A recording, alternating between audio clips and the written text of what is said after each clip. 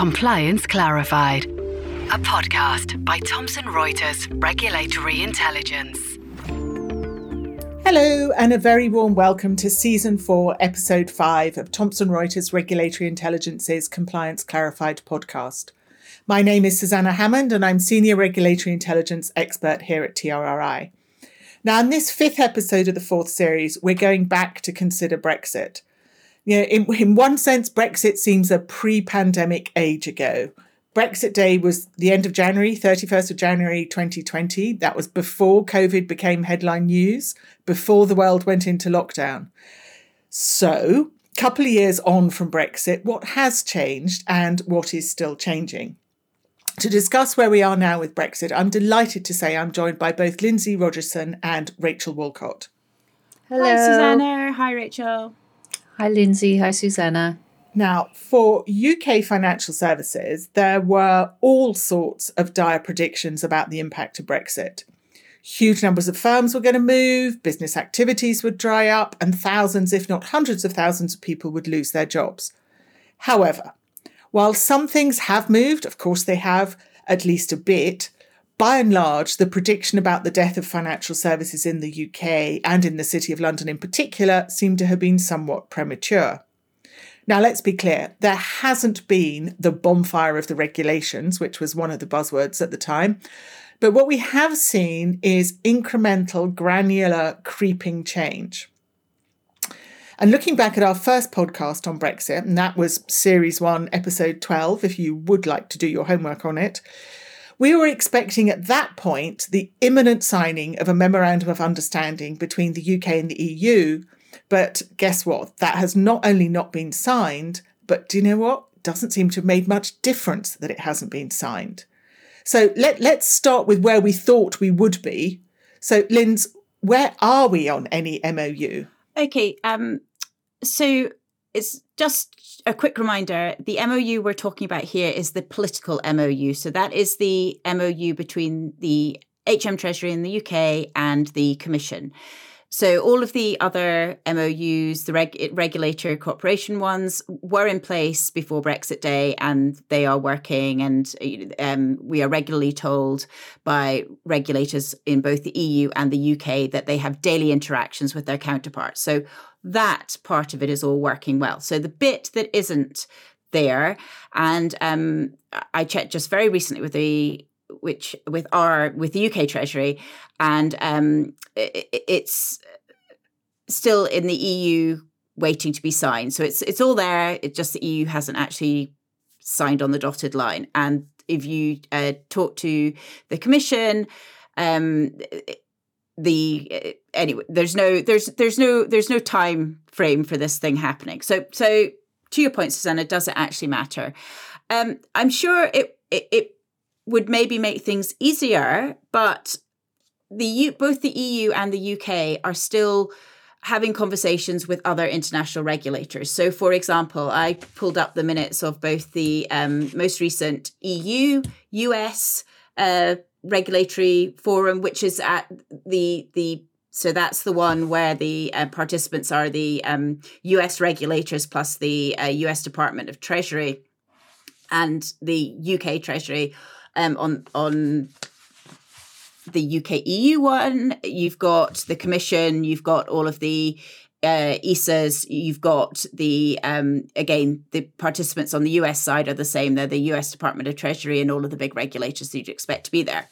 So, so if you look at what's been discussed at these, they are, broadly speaking, discussing the same thing. They're discussing cooperation in international bodies such as Basel, BIS, IOSCO, etc.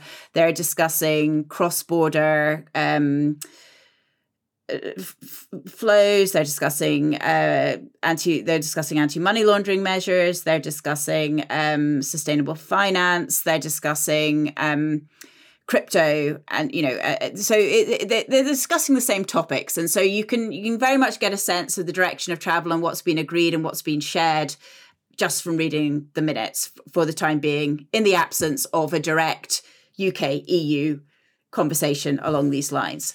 So And I did also want to just flag one thing that I discovered yesterday. In fact, there is a group called the European Forum for Innovation Facilitators, and it's currently chaired by ESMA. It has all of the ESAs and all of the European regulators as part of it. The FCA attends it. According to the most recent minutes, the FCA actually was a presenter, so it's not even there it's not even there in an observatory role. It is very much taking part. So again, on a practical day-to-day sense, I'm not sure that this intergovernmental MOU is making that much of a difference. So having said that, what we have seen and what we did talk about was last time was that what we were going to see was, despite all of the rhetoric about staying close and being scared of losing equivalence, etc., that things were going to diverge and you were going to have divergence. And so I know we're going to come on to talk about that, but what we have seen is lots of incremental divergence. Yeah, and I think that's just as tricky as for firms to deal with as full-on regulatory change, because it means you have to keep tracking. And part of that tracking is with regard to how things have been, at least in the past, transposed from the European perspective. So, Rachel, and we're sort of entering into, anyway, a tidying up phase. So where are we on how firms could and should engage with this latest iteration of regulatory change? Right. Well, I think we onshored the various EU regulations prior to leaving the EU, and some of the tidying up that happened was, mainly wording, and I think that was done in the statutory instrument phase. But what we're doing now is in the UK is going through various bits of EU regulation, MIFIR, MIFID, EMIR, and seeing what the UK version is going to be. I'm sure we talked about this a little bit last time, but some of the things that have come up, some of these granular changes that Lindsay mentioned, have to do with proposals around things like, the UK being more pro dark pool trading, more interested in allowing systematic internalizers to still work here. I mean, that's a big one. Dropping of some of the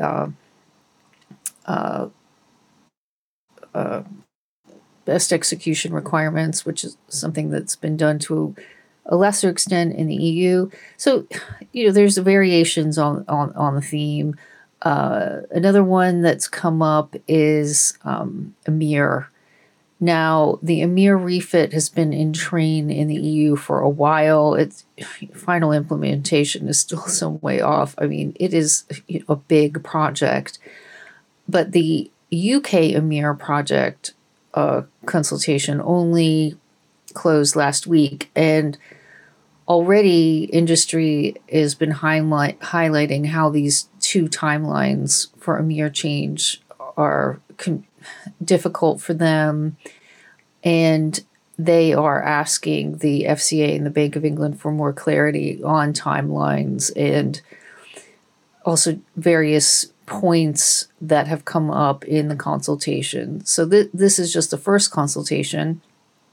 Then they'll have to feedback on it.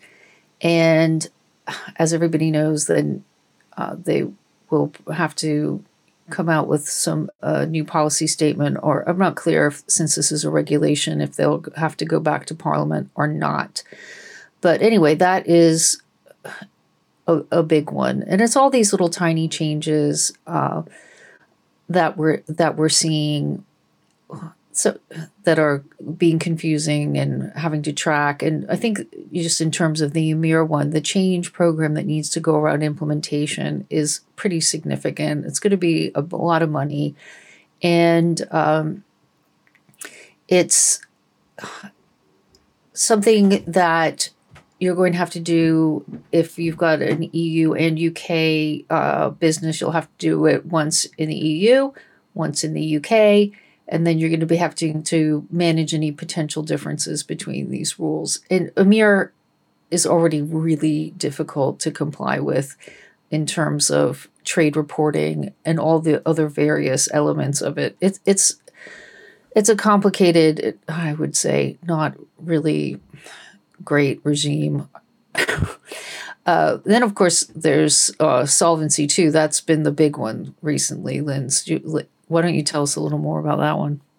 Well, it was, thanks, Rachel. So obviously, John Glenn gave a speech at the AIB's annual dinner. That's the Association of British Insurers dinner, and spelled out all of the things that the UK wants to fix about Solvency II. And it kind of got a lot of positive press around, scrapping, a bad regulation. But I don't think the UK is alone the UK is not alone in trying to fix a regulation.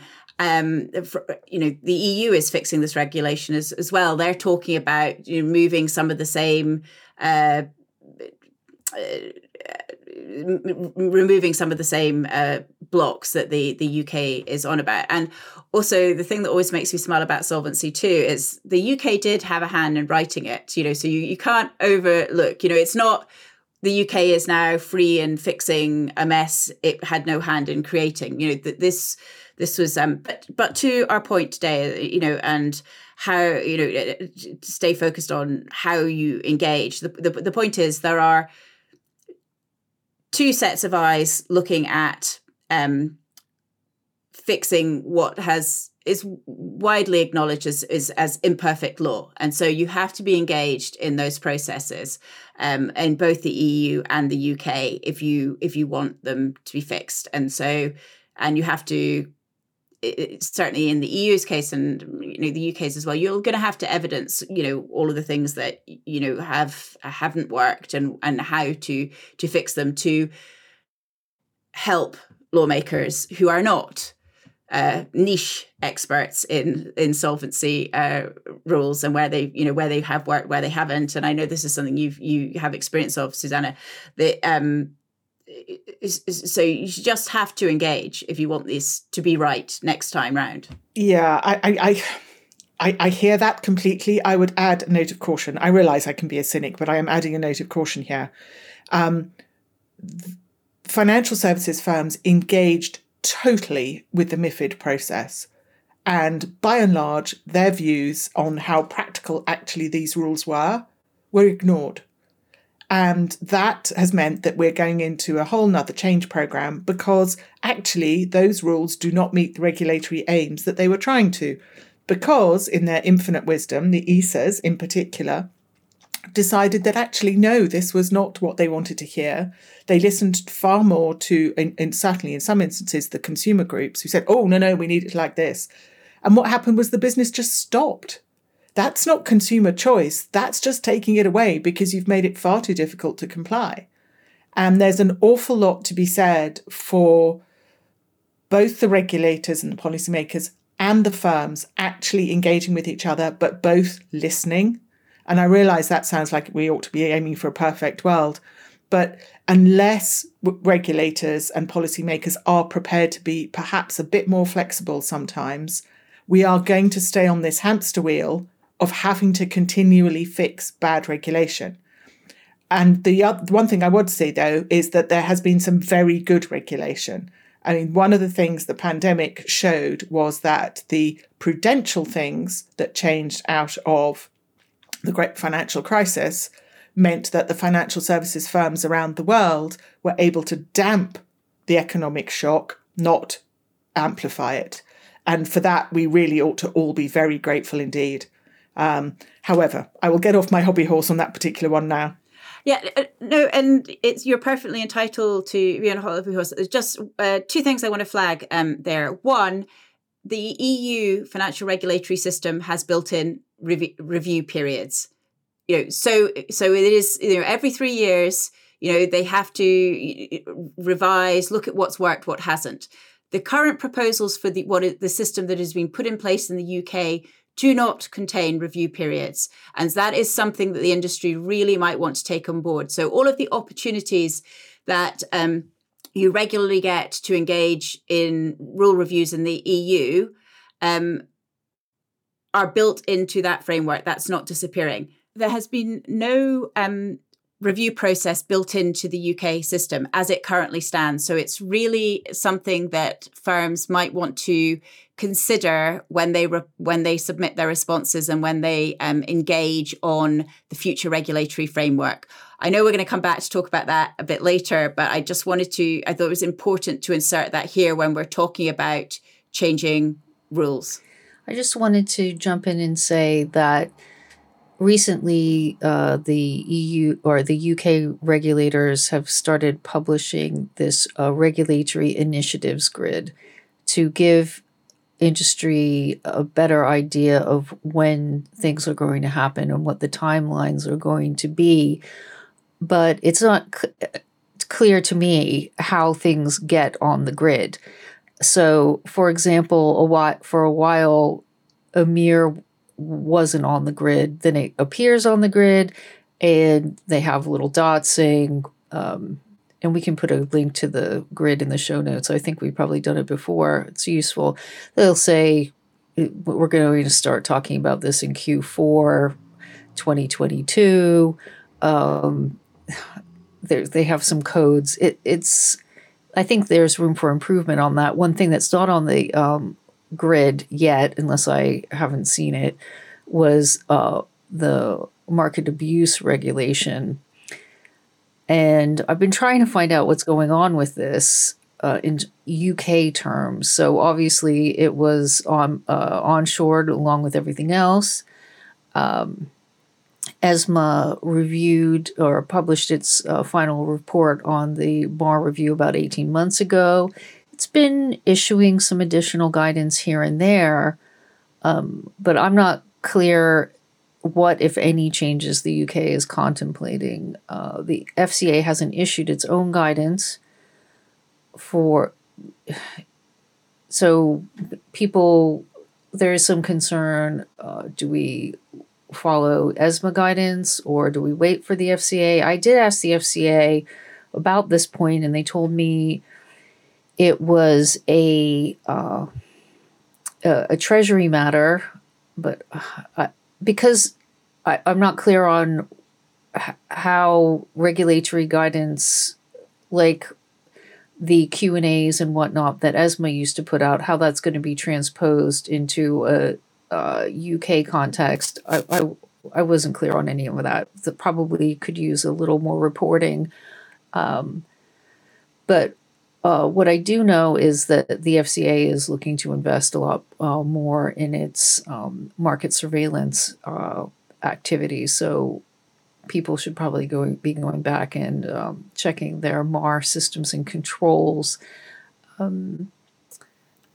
Yeah, I just to add one very small vignette in on that. MarketWatch 66, which, was last year now, the FCA made very, very clear that market surveillance was high on its agenda, particularly in a hybrid working environment, and the potential use and indeed abuse of things like WhatsApp to take proprietary or potentially even inside information and use that for personal account dealing. They were crystal clear that they had that in their sights. So I'm hoping firms will have picked up that warning from even perhaps a year ago and have already looked at their oversight of how sensitive information is handled and where the tram tracks are. Because if you're not, and that turns out to be something of a gap for you, you need to look at that very quickly indeed, I would suggest. The FCA is always going to take the opportunity to look at a firm's systems and controls around market abuse.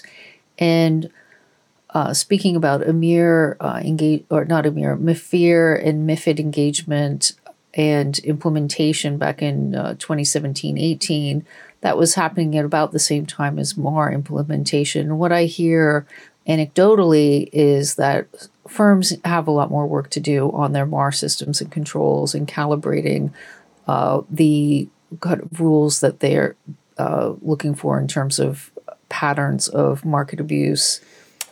Yes, and picking. I mean, we have in theory in the UK a data-led regulator here. So, but we are beginning to see differences, and some of those differences are there, to be frank, for industry to exploit. So, Linz, how is the industry choosing to exploit the differences that are beginning to emerge between the UK, the EU, and indeed the US?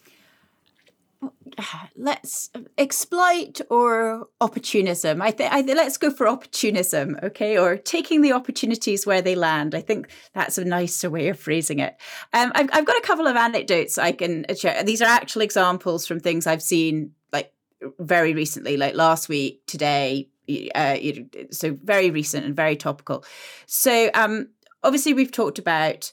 We now have these tandem review periods going on and tandem opportunities. And so obviously in the MIFIR review, in the European space, eFarmer, which is the European Fund Management Association, produced a paper last week, February anyway, I'll put it in the show notes. And it flagged a couple of things, but it was the language in the paper was very interesting because they actually explicitly said the UK has gone further. The UK has removed this. So it was in two contexts. It was in the context of the consolidated tape, where they basically said, we're not going to be what you're doing isn't as good as what the US has and what the US has had for decades. So rethink now. And use the US example. In the UK context, obviously nobody has ever liked best execution, but the UK has done away with it. What the EU Commission is proposing is to get rid of RTS 27, but leave RTS 28, and again explicitly, the European Fund Managers Association, of whom many of the UK fund managers are members, said, this needs to go to because the UK's done it, and flagging that in as an example.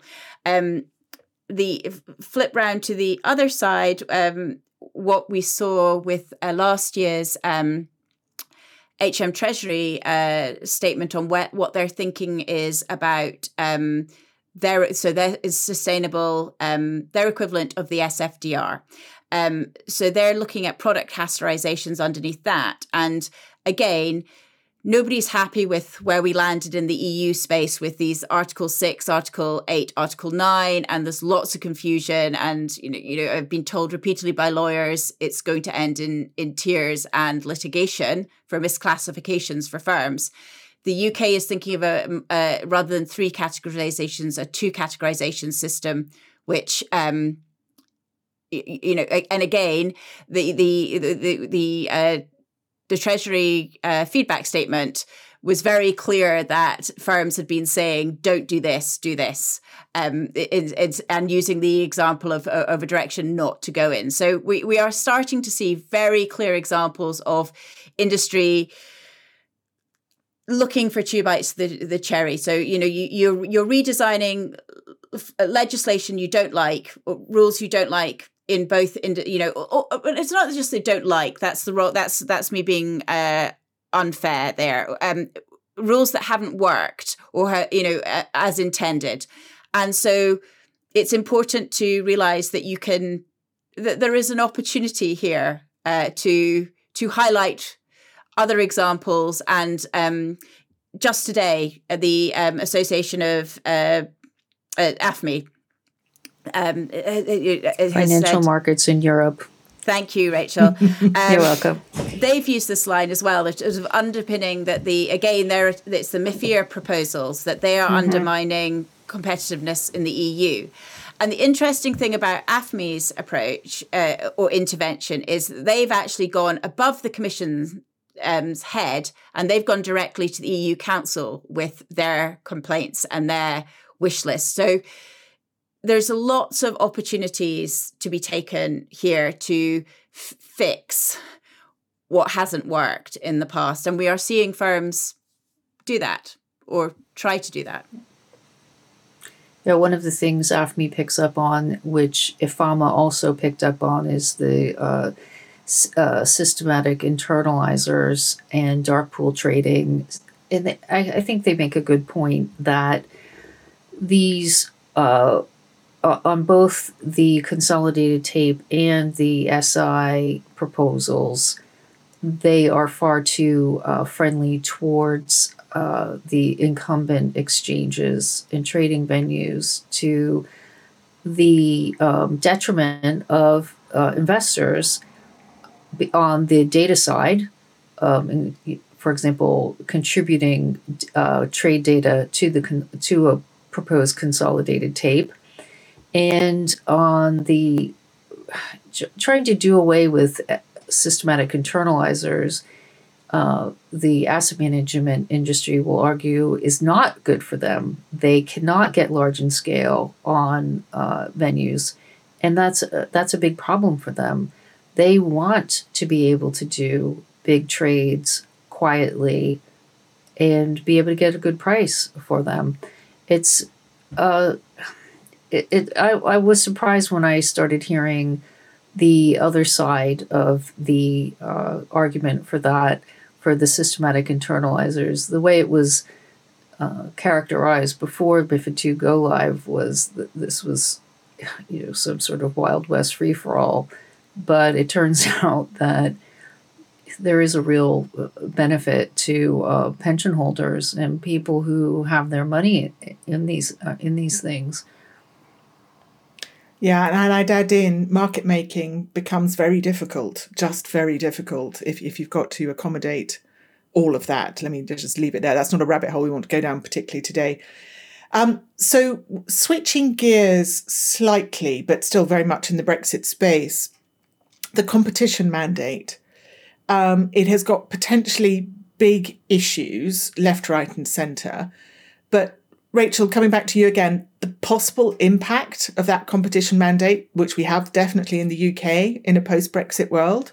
I suppose the impact of the competition mandate that is now going to be a secondary regulatory mandate for UK regulators is that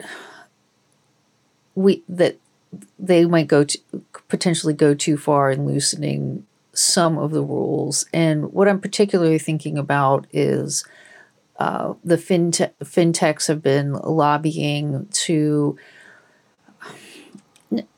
on a couple of fronts. One is to make it easier for them to scale up here and grow their businesses. They also have been complaining that the proposed listing rule changes, which are part of the wholesale markets review, and that the feedback on that should be coming shortly. They're saying that they don't go far enough to lure them away from New York, which is one of the big places that they list. And basically what they want is some watering down of the governance rules, allow them to maintain a bigger share in their companies. Some of the tech companies have been saying that UK investors just don't understand them, and that's why some of the listings here that came out last year weren't that great or haven't performed that well. But it's a mixed picture. We'll have to see who wins out, the investors or the regulators, because as we've mentioned before, the UK listing regime has always been regarded as being the gold standard. I think just to add to what you're saying, Rachel, I do think though it's not. Yes, fintech, and we've seen it in the Hill Review, and this Khalifa as well. And but there are 2 points here. One, thankfully, our rules on SPACs only arrived after they'd sort of started to go off the boil in the US, and so that's timing is everything. And two, the big institutional investors are far from happy about these tech entrepreneurs wanting to keep, so I think it's not just all gung ho for this. There are voices out there moderating for common sense. And as you say, the UK listing regime has always been like a gold standard. And so I do think there are voices advocating that is not thrown out with the bathwater, basically. Yeah. Exactly. And I think that people tell you that it's not the rules that are the problem. It's just the way the global markets are working at the moment. It doesn't really have a lot to do with the listing regime, and they also say that the proposed changes aren't really going to do very much to attract a lot more companies to list in the UK per se. So I think that would be the big one to watch, because the tech is one of the things, one of the drums that the government has been beating very loudly, and making a lot of statements about Britain becoming the biggest tech country in the world. And just as a quick side note, there's been a big kind of problem with technology companies and privacy. And that's another place where we could potentially, hopefully not, see some of our privacy laws eroded when it comes to the UK's version of GDPR. Hopefully not, but there is some government desire to I don't know if they envision the UK becoming some, data processing hub, but given the way things are going, I think the public sentiment is not there, and the other rules that are developing in the EU around, not rules, but what's happening post Schrems too. I don't know how that would work out in terms of having people sending data over here and crunching it away. I think it would be very dangerous waters to step into, given it's crazy. Pretty much everyone around the world has followed the GDPR blueprint. I mean, not precisely or exactly, but it is very much the direction of travel around the world. And I think the UK, and certainly the Information Commissioner's Office here, is very alive to it and has made some very sensible statements on it. And actually at the moment has a whole series of consultations out. The latest one is on pseudo-anonymization, which again is on that spectrum. So again, another opportunity for firms to engage. So changing direction, again, because there is so much in the whole spectrum of Brexit, the clearing war. Well, we may have postponed it, or entente cordiale, or we've just got armed neutrality. Linz, where are we with the clearing war and everything, all of the joys that go with that? Yes, Susanna, you correctly said it's been postponed. It's been put off until 2025. I suspect we will return to it at that point, or with the 6-month window for notification of serving people notice for getting off a clearing house. I think 3 years is too short a period to build a clearing house, establish a big clearing house in Europe, but we will see. So stepping back and looking at some of those other bigger picture things that we flagged this time last year. Reverse solicitation. Obviously, ESMA moved very quickly at the start of after Brexit Day to say it didn't really like this. It's kind of not really played out like that. And we saw at the end of last year, we saw a letter from ESMA to the Commission basically saying, okay, we've checked, and actually only Italy and Malta track reverse solicitation. So as we know, the European model is based around evidence-based changes. And so in order to kind of get a legislative proposal together to ban reverse solicitation, if that's where you're going, I think we're actually years off from that, because you would need ESMA to be given a data collection mandate to collect the data in the first place. The actual national, the other EU 25 that don't currently collect the data would have to start collecting it and reporting it. And then we'd have to go through a legislative framework. So I think for the time being, at least, reverse solicitation survives regardless of what the politicians actually would want, or some politicians, because it's not universal across the board. The other one which we are seeing, which actually is going to be, I think, going to be an issue where a battleground, is on substance. We'd had the Europeans before Brexit Day talking about substance. Obviously, we then had COVID, so people physically couldn't move. But we've also seen this is another one that's not one-sided. We've seen the Bank of England talk about substance in terms of branches and authorizations, and so it's thinking there. So it's not one way. I mean, I think the easiest way to sum it up is prior to Brexit, there was talk about UK jobs shifting en masse to Europe. Actually, what we're seeing is duplication of jobs. In a job crunch for financial services, if you have to duplicate your compliance, and I guess it's a good time to be starting a career in compliance, because the job opportunities have gone up.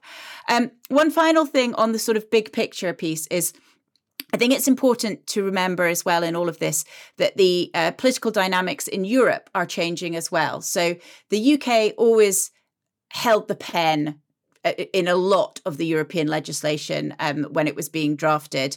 The UK is now gone. You're seeing a power struggle going on to kind of take that mantle.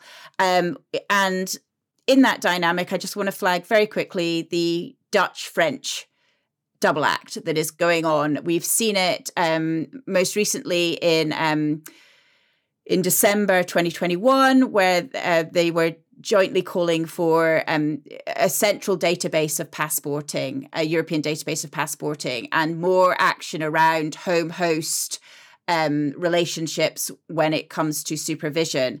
Prior to that, a year previously, in December 2020, we had seen them talk about giving ESMA a role in terms of ESG ratings and rating providers and data thing. And that's now filtering through into legislative proposals that we're seeing. And so I think it's another one that you have to read the mood music on for who is actually driving in the driving seat of new initiatives as they come along. Thank you. Yes, and to come, we're reaching towards the end, to come from the bigger picture down into one piece of detail, MICA. MICA could be very interesting for a lot of people.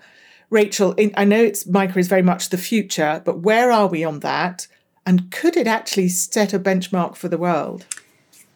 So this is the crypto assets regulation that the EU has proposed. I'm not exactly sure where we are on the timeline for this moving through the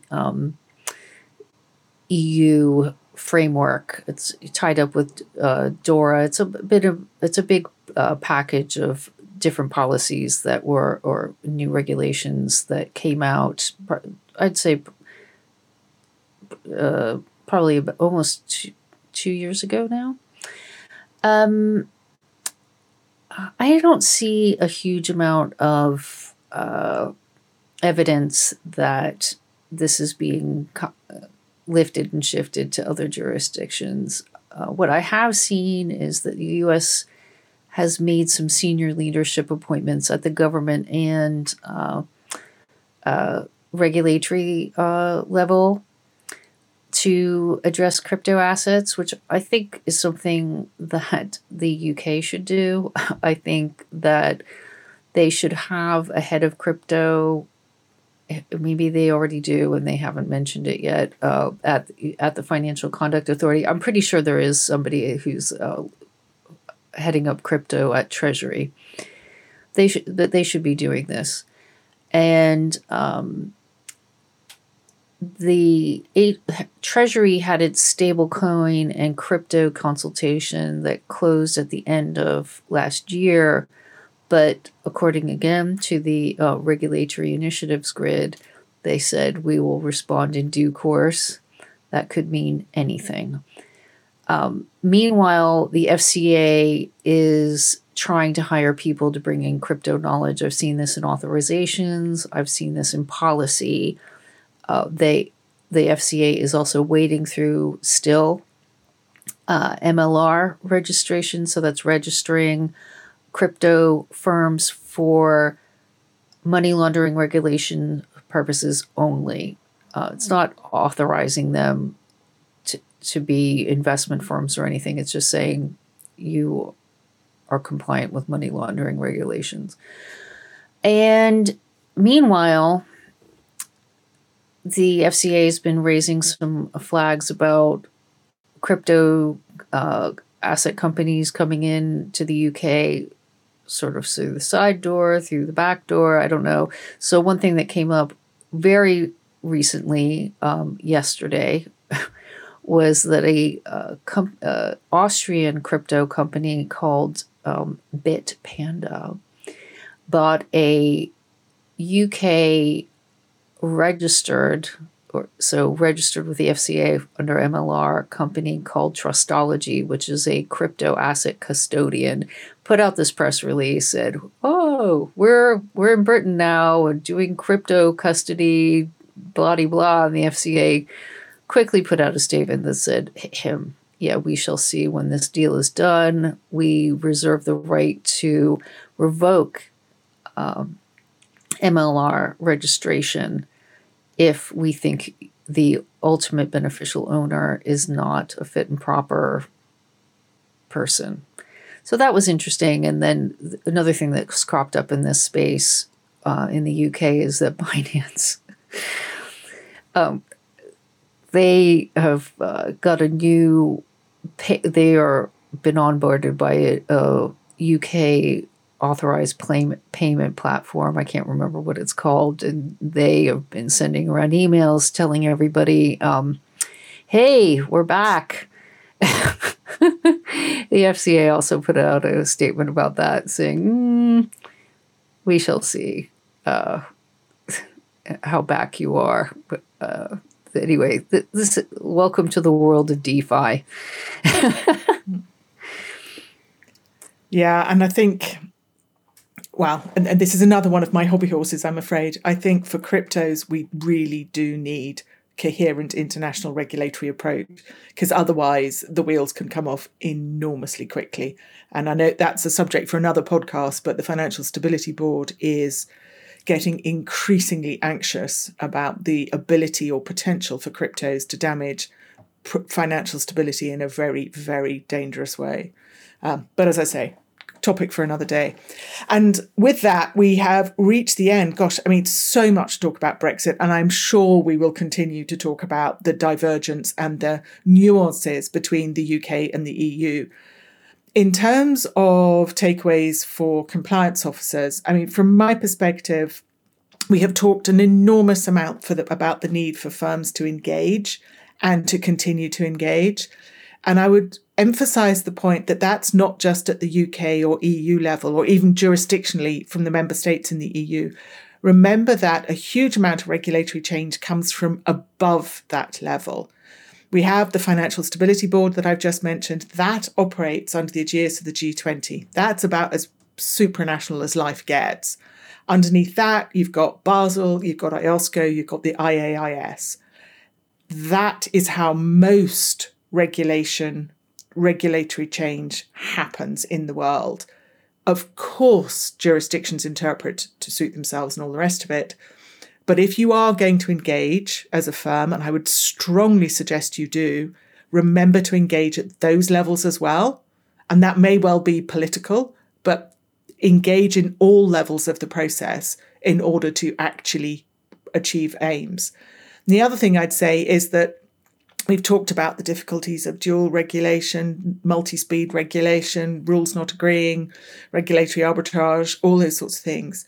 Global standards are a form of simplicity. So if that suits your business, regulatory simplicity, again, engage at those supranational levels. Rachel, takeaway for compliance officers? Well, what I would say is if compliance officers haven't, and people, regulatory analysts, people who are tracking this stuff, if you haven't realized it already, we're in for the long haul. Even once we get through this post-Brexit period, things will continue to change. And like Lindsay highlighted earlier, it is uncertain how that change mechanism is going to occur in the United Kingdom. Maybe she can talk about that a little more, but I think that's something to note. I mean, Susanna said change also comes at the supranational level, so that could be a way that it's filtering down in future. But regulatory change never ends. Brexit has just been something that's been, throwing some treacle at the tracks and making everything a little more confusing and slower than usual. Yeah, regulatory change is definitely the gift that keeps on giving. Linz, takeaways for compliance officers, those poor beleaguered regulatory change people who have to deal with it. Yeah, I want to be a little bit more provocative.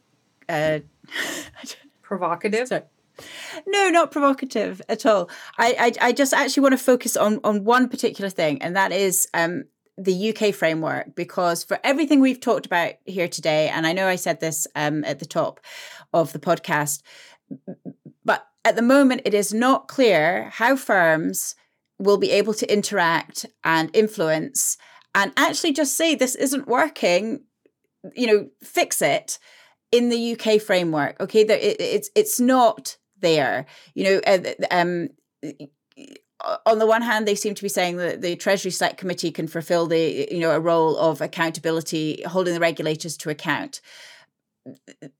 That's, and the Treasury Select Committee seems to be on board with having that without actually realizing the sheer volume and knowledge of financial regulation that is needed in order to do that, and so there have been some interesting ideas in this space. The House of Lords, when it was debating the Finance Bill 2021, had this idea about getting the National Audit Office to regularly review the FCA and the PRA against its objectives and see if it was, how it was delivering. That may come back again as we move through this future framework thing. The other thing I want, so is again on the accountability piece, there. In the government proposal, there is a proposal to create a cost-benefit analysis panel. Now, at Monday's Treasury Select Committee hearing, both the FCA and the PRA were kind of hinting that they're not really on board with this. Now, anyone that has ever had to input into a consultation will tell you that actually this is something that really has been a long time coming. And so I would just flag that the regulators themselves seem to be pushing back publicly on the government's intention to give, this panel, which would effectively oversee the cost-benefit analysis that the regulators put into their proposals. And that is hugely important. And so I know we'll probably come back to the future framework in Series 5, but I just think, this is going through now. You have to really, and this is for compliance to flag to their boards and their excos so that it is noted and it is done now, because otherwise it's going to be too late. And the influence that you enjoy in Europe, and to Susanna's point, the influence that you can have at G20 level is all very well, but as we've also highlighted, countries change and tinker with the global rules. And so if, a good rule, Basel III, and what was intended for the GSIBs ended up being imposed on everyone. These things are important. And so don't miss the opportunity to be able to hold the regulators accountable in the future. I'll leave it there. Incredibly wise words. Yes, thank you. And thank you for listening to this episode of Compliance Clarified. As ever, I do hope you found it both interesting and useful. We'll include links to some of the pieces referenced in the podcast in the episode notes. I'll also include a link for further information on Thomson Reuters Regulatory Intelligence itself. And last but not least, very much appreciated if you take the time to review the podcast and do let us know of any suggestions for future topics. Thanks for listening. Compliance Clarified, a podcast by Thomson Reuters Regulatory Intelligence.